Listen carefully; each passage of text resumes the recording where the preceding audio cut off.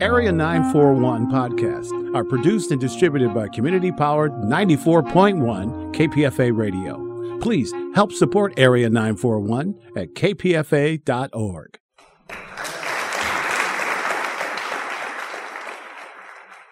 This is the Bay Area Theater Podcast. I'm Richard Walensky, with interviews conducted over the years and during the pandemic with playwrights, directors, actors, and producers. This Encore podcast was first posted on January 22nd, 2018. My guest is John Kolvenbach, who is the playwright and director of Reel to Reel, a world premiere at the Magic Theater in San Francisco Fort Mason Center, January 31st to February 25th, 2018. John Kolvenbach is the author of several plays, including Goldfish and Mrs. Whitney. His play, Love Song, was produced in London, where it was nominated for an Olivier Award as Best New Comedy.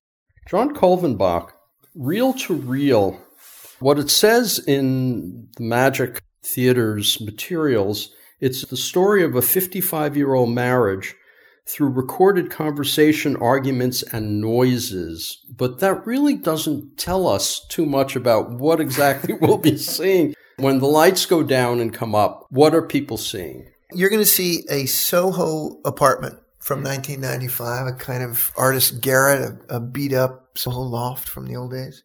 And then at the edges of that, you're going to see four actors. Two of them are in their 70s and 80s, and two of them are in their late 20s. So we're going to see the story of one relationship between a guy named Walter and a woman named Maggie. It starts in 1995 and goes through 2050, running into the future, obviously. So we meet them when they're 27. We spend some time with them then, played by the younger actors. We see them again when they're 42, still played by those same two younger actors. And then we see them far into the future when they are 81 and 82, played by our two older actors. So it's the story of a 55-year marriage, told non-sequentially, actually. It's told out of time. The whole thing is told in sound. So we're using sound in as many ways as we could think of to use it. So there's onstage Foley. There is certainly dialogue because it's play. There is onstage music made by these actors. There is bits of poetry, bits of sort of free verse stuff. And all of the sound that we're hearing is produced by these four actors that we see on stage. Somewhere cross between a radio play and a performance piece. And this will be the world premiere. Let's go back a bit. What was the spark that led you to this particular play, the idea, as well as the way it's pulling together? The idea was to try to make a play that is about intimacy, that it actually is an intimacy, that the thing itself, the thing that we're making, is a kind of play that sort of whispers in the ear of the audience. You know, I always wanted to try to write something about a relationship. It's difficult to find a new way to do that, obviously. And I also think it's difficult to find a way to speak about relationship which is actually true. One of the things that got me into it, I don't know if you remember, the people have been saying, I'm sure for centuries, but the first time I heard it was about the Clintons, about Hillary and Bill Clinton, about how you can't ever really know what someone's actual marriage is like. The idea that they put the public face out there, but what's happening between Hillary and Bill behind closed doors, we never really know. It came up for the first time in the Lewinsky scandal. And this play has nothing to do with the Clintons, but the idea that you can't know a marriage is sort of where I started. My own parents are Midwestern people and not expressive of emotion particularly. And so the mystery of their marriage was a big part of our childhood. We had no idea what their private life was like. I still don't know, actually. So the idea for the play was to try to make what is unknown in a marriage not only known, but manifest. And to do it through sound, to use sound, because so much of intimacy is carried in sound, the lover's whisper in your ear, and to use sound to sort of not only tell the story, but to whisper in the audience's ear in that same way. And so to talk about intimacy in a way that was intimate was sort of the original idea.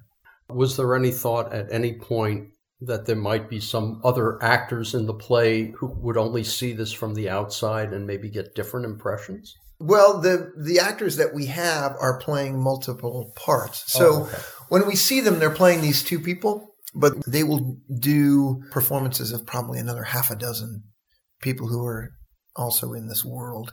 The only time that we see them moving around inside the apartment, they're Walter and Maggie. The other times when they're portraying other people, they're essentially vocal performances. They're sitting in chairs at the edge of the stage as if they're contributing to the performance of the play in a way that's purely auditory, if you get my meaning. So people on the phone being performed by live actors. Also, the woman in the play is an artist, and she presents kind of sound collages. When we're playing these sound collages, she will have picked up snippets of dialogue, so we're performing all those live. She has characters in her sound collages. The live actors are portraying those characters, so it gets pretty complicated after a while. John Kolvenbach, I found an article you'd written in 2006 about how you create a play. I'd like to read that myself. I have no idea. It starts with character. At the beginning, when you're thinking about intimacy, the first thing is you're thinking about these two characters? Yeah, that's right. That's right. What I usually do is I try to find the voice of the character by writing stuff that usually doesn't end up in the play. I write tons of dialogue and monologue in order to try to find the kind of essential voice of each of the characters. And then you ultimately are trying to find out what they want. And then by finding out what they want, you can find a plot because they would be trying to get it. So that's generally how it worked, yeah. When you say you're finding the plot from what they want, are you writing that down like this is what this character wants, this is what that character wants, or is it just more talking, let them talk for themselves? Yeah, so there's let them talk for themselves, and then you'll stumble upon them saying a certain thing which might be useful, and you think, oh, I see how that could be a scene. I see how that could be the spine of a character. I see how that could be the spine of an entire play. So that whenever one of the characters who you're sort of cooking up in your brain admits to a desire, then you might write that on a 3x5 card and tack it up on the wall and under I do. And then once you have enough cards on the wall, you start to try to order them and move them into a identifiable structure, and then you can go back to the beginning and start writing. At what point does the character history, I mean, all of the things that have happened to the character, at what point does that emerge? In the monologue phase. Okay. Sometimes, it is a little bit like listening to another person. Obviously, it's not exactly like that. You can get the character going on a particular topic. If you need to know, say, about the guy's mother, you can get him either write a scene between them, which will never end up in the play, or just get him speaking about his mother to his best friend and some confidant, and you can hear what the sort of deepest, darkest part of that relationship is. That might not end up in the play either, but sometimes it does. Now, at that point, you're beginning to get the characters' voices down, right? Yeah. But in that interview, you also mentioned the voice of the play. How is the voice of the play different from the voices of the individual characters? Yeah, so I think that the voice of the play has a little bit more to do with theme.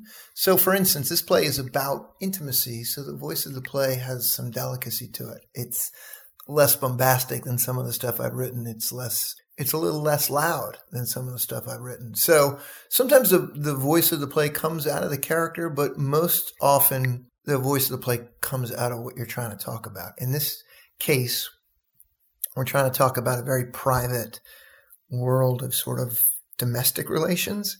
And so the voice of the play is a little lighter, a little bit more delicate, a little softer than some of the other stuff I've written.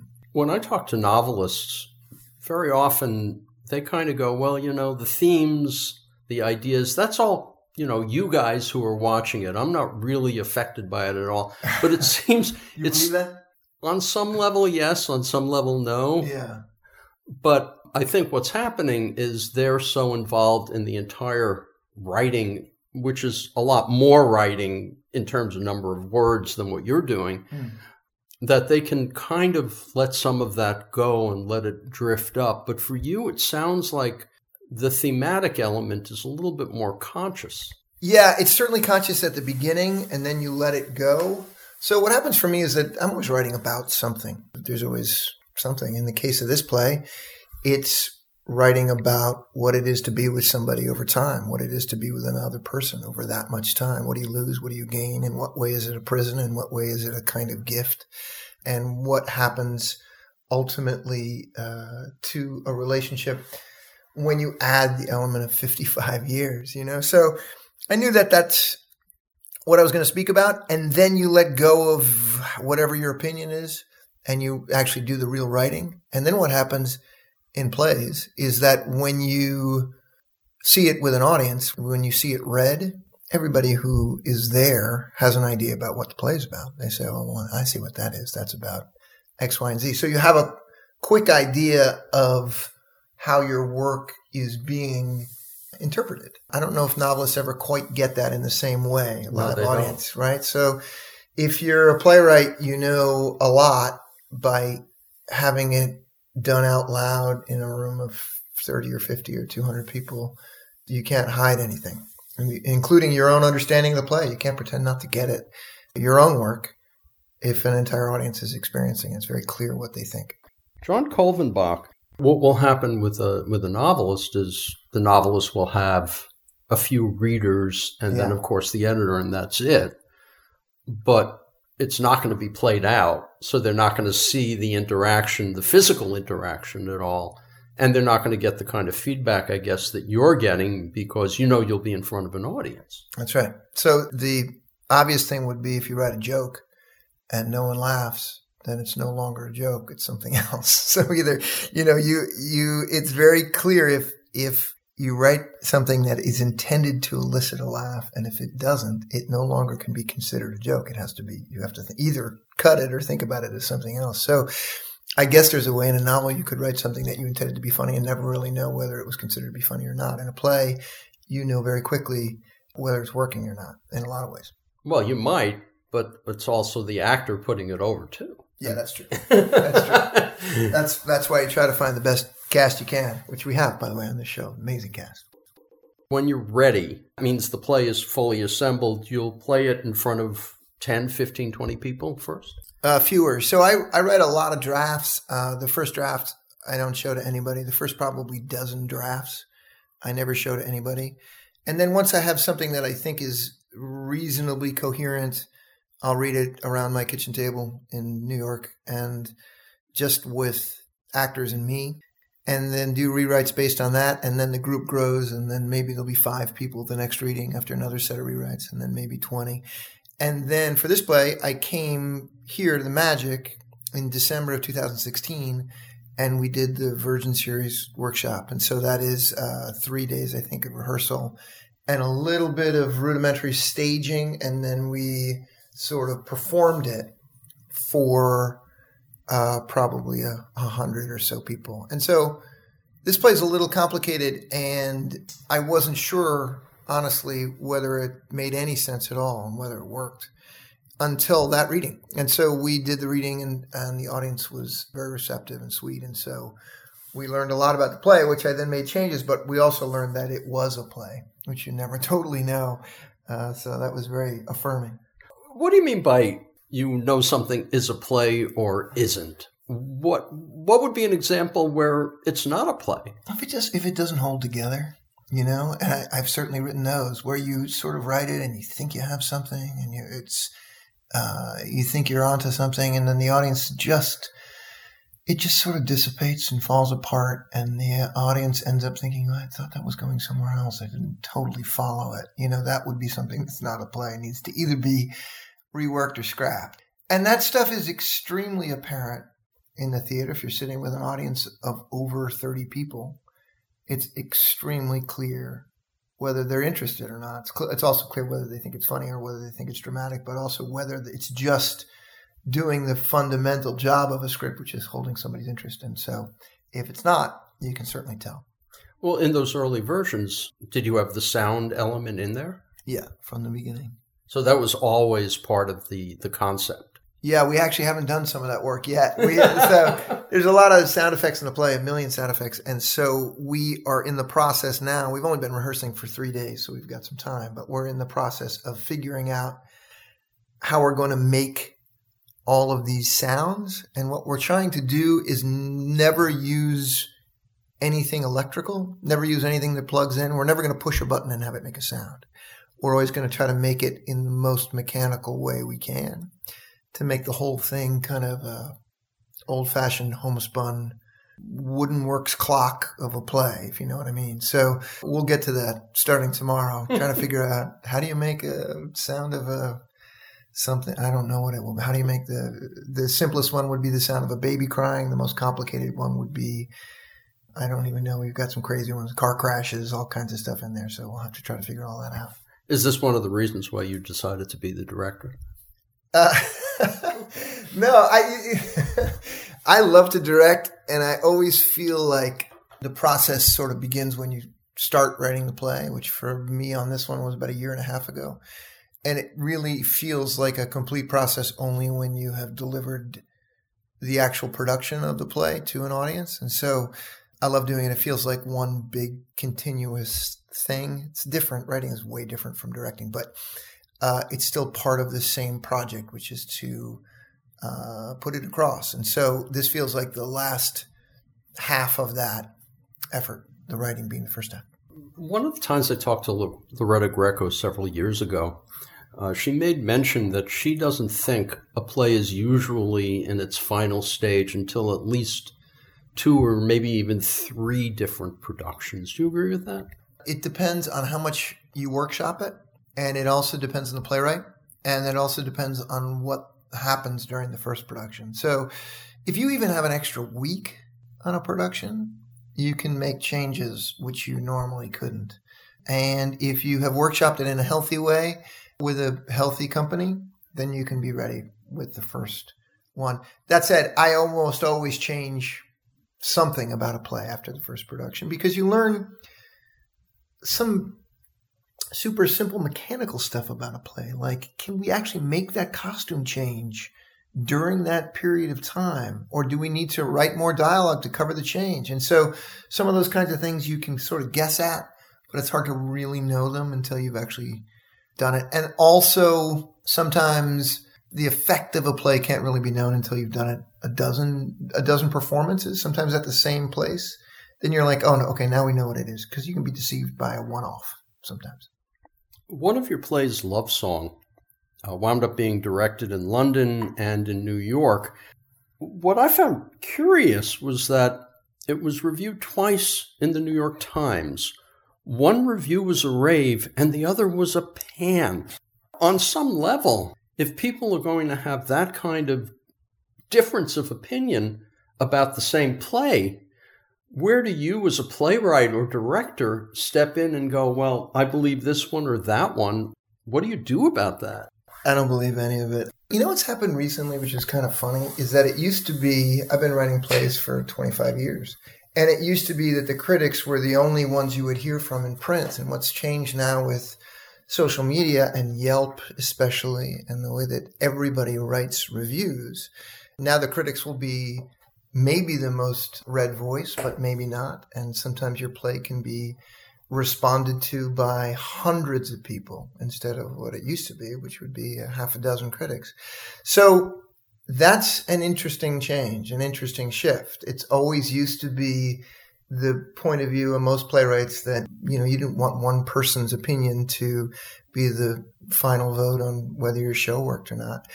I'm not sure that it's any better now, but it's certainly different, because now there are 1 million voices out there weighing in, and the voices that used to be much more important are a little bit less so. But the negative would be no one likes a pan. Doesn't matter who you are. So it's tough. I think that with critics, for most artists, the idea would be something like this. You try not to look at it. You try to trust the people that you have always trusted, your 6 close advisors. But they matter. And one of the reasons they matter is business. People go to plays that are well reviewed. The other reason they matter is career, your next play. will have more opportunity if the previous one is well reviewed. So you can't really pretend they don't exist, but you try not to let it affect how you write, what you write next, how you feel about yourself. There's certainly playwrights who have been destroyed by both bad reviews and good ones. And sometimes a bad review can cost you a year, and sometimes a good review can cost you the rest of your writing life. So it's a very difficult thing for writers. I guess what I try to practice and what I certainly advise younger playwrights is to just try not to take any of it to heart if you can. I always feel like I can sit in an audience in the back of the house and I know whether the play is working or not, whether it's my play or somebody else's. And so that's who I trust. I trust what's in the room when it's happening. And the rest of it is a voice, might be a majority voice, might be a dissenting voice, but any individual opinion is less important to me than the audience's collective opinion.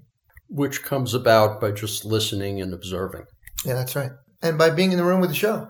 It's a world of difference between when an audience is caught up with a play and enjoys it and one that they are sleeping through and thinking about what they're going to have for dinner afterwards. Everybody knows which play that you're doing. It's not hard to figure out. One more question, then I want to ask you about the origins of your career.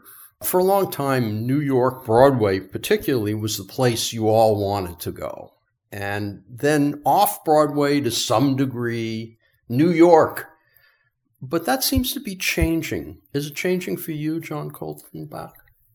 I've had a lot of luck with plays in places other than New York. And so I do think that the thing of New York is New Yorkers tend to be strangely obsessed with New York. There's clearly great theater going on in Chicago. There's clearly great theater going on in San Francisco. There's clearly possibly the best theater going on in London, as well as Sydney and Auckland. And just in terms of the English-speaking world alone, there's a million places. And so the idea that New York has a monopoly is a little crazy. I think that one of the reasons why New York is thought of as it's very difficult to launch a play nationally without having a review and a response from New York. So one of the things that playwrights sometimes think about is I'm going to get my play up in one of these places in New York because I want it to get done in all these other places. There's a lot of other ways to do it, but that's sometimes what people are thinking. I have relationships with theaters in a lot of different places, and that's been a blessing. I think that doing work in other cities outside of New York has always been amazing. You know, one of the things especially about finding talent outside New York, acting talent, is that there is, in rep companies especially, there are great actors whose you don't know from television, who you don't know from anything. The people who go to the theaters at the Guthrie or wherever certainly know these people, but they are, to me, they're the best stage actors in the country. So getting your hands on those guys is part of the joy of getting out of town. So I think that's a big part of it for me.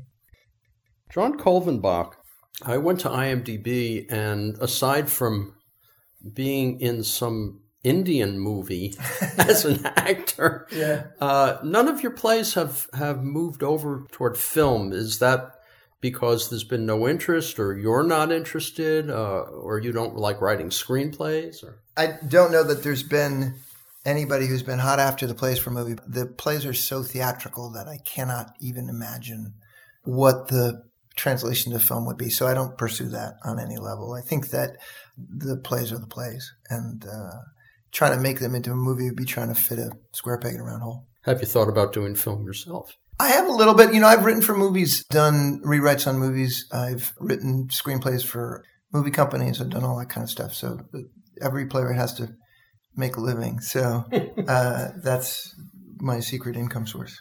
That's the day job.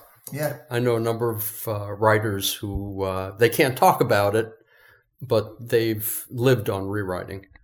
Yeah, uncredited rewrites is how a lot of people make a living, and it's also great work. And I love the movies, and so it's great to be a part of. Have any of your uncredited screenplays seen film? I can't say. It's hard because they're uncredited for a reason. But yeah, so yeah, I've had some good luck with it. Yeah, it's been a living, and so I have 2 sons, and we all eat, and so that's nice. John Kulvenbach, let's go back a bit. Were you always interested in theater? No, not really. I didn't come from a background that included theater in any way. I don't come from theater people. I hadn't been to see a play until I was maybe 20. What happened was I was interested in other things. I went to college and I took an acting class, mostly, probably, to be honest about it, because I wanted a class where I didn't have to read 400 pages a week. And so I took it as a non-reading class, or a gut, as we used to call it. And then got bitten by the acting bug a bit, and then graduated from college and went on a tour at a Catholic university, a tour called the National Players, which is like a car and van tour. We did Much Ado About Nothing, and we did a musical version of Animal Farm, and we traveled all over the country and drove through the night and set the set up and did shows at high schools and community centers and stuff. And then after that, I went to graduate school at Rutgers, but for acting. And I was there for 3 years. And then when I was getting out of Rutgers, everyone had to do a scene for agents on this night where you're showing yourself to the New York City agents. And we were looking for a scene and we couldn't find one. Everything had been done to death. All the John Patrick Shanley plays had been done 1,000 million times. And so I ended up writing a scene, which my acting partner and I did at that thing. And that was really the first writing I ever did. And then soon after that, I wrote my first play in 1992. How did your first play get produced? We did it ourselves. So there was a guy whose aunt died, or his great aunt, I think, and he got $1,500. And so we thought, well, we should put on a play. And so at that time in New York, you could rent a theater for, I think it was $1,250 for a week. What year was it? 1992. Okay. So we rented a place which doesn't exist anymore, like a lot of those places. It was called the Greenwich Street Theater. I had a friend who was running a mini storage facility. So we rehearsed in a mini storage locker. It was a big one. It had to be the grimmest rehearsal space of all time. And then the set was made up of, chairs from my apartment and a couch from somebody else's apartment. And then we wore our own clothes. I directed, I wasn't in it. And we put on an early play of mine for 7 nights. And we actually made a little money, which was a shocker. I don't know what we charged, $12 a ticket or something. And then we made enough money to rent another space. So I did some rewrites on it, and we put it up again, this time for 2 weeks, and some people saw it and they liked it. So then we moved it up to the Bronx, to the Belmont Italian-American Playhouse for a month. We ended up working on it for, 6 months or something like that. So it was super seat of the pants, storefront, garage theater, but that was the first play. And then I wrote a play, a two-hander, with the explicit intent of I wanted something that I could stage without having to rent a theater. So I wrote a kitchen sink play, basically, that you could stage in a kitchen. I thought maybe we would actually do it in my apartment. And it was a two-hander in real time, as simple a play as I could write. And the idea was we were going to do it in my tiny apartment in Chelsea, but then it got into someone's hands and they gave it to somebody and they gave it to somebody and they gave it to somebody. And we ended up doing that play. The premiere was in London on the West End for 750 people, with Woody Harrelson and Kyle MacLachlan and John Crowley directing, and it was this big, crazy production. So not exactly what I set out to do, but it was a cool one in its own way. How did you get involved with the magic? So I was commissioned by the guys at South Coast Rep some years ago, and I wrote them a play. And then Loretta Greco was asked to direct the play. I had met her, but I didn't know her too well. And so we sort of met at the South Coast Rep Play Festival that they do, I think in the spring.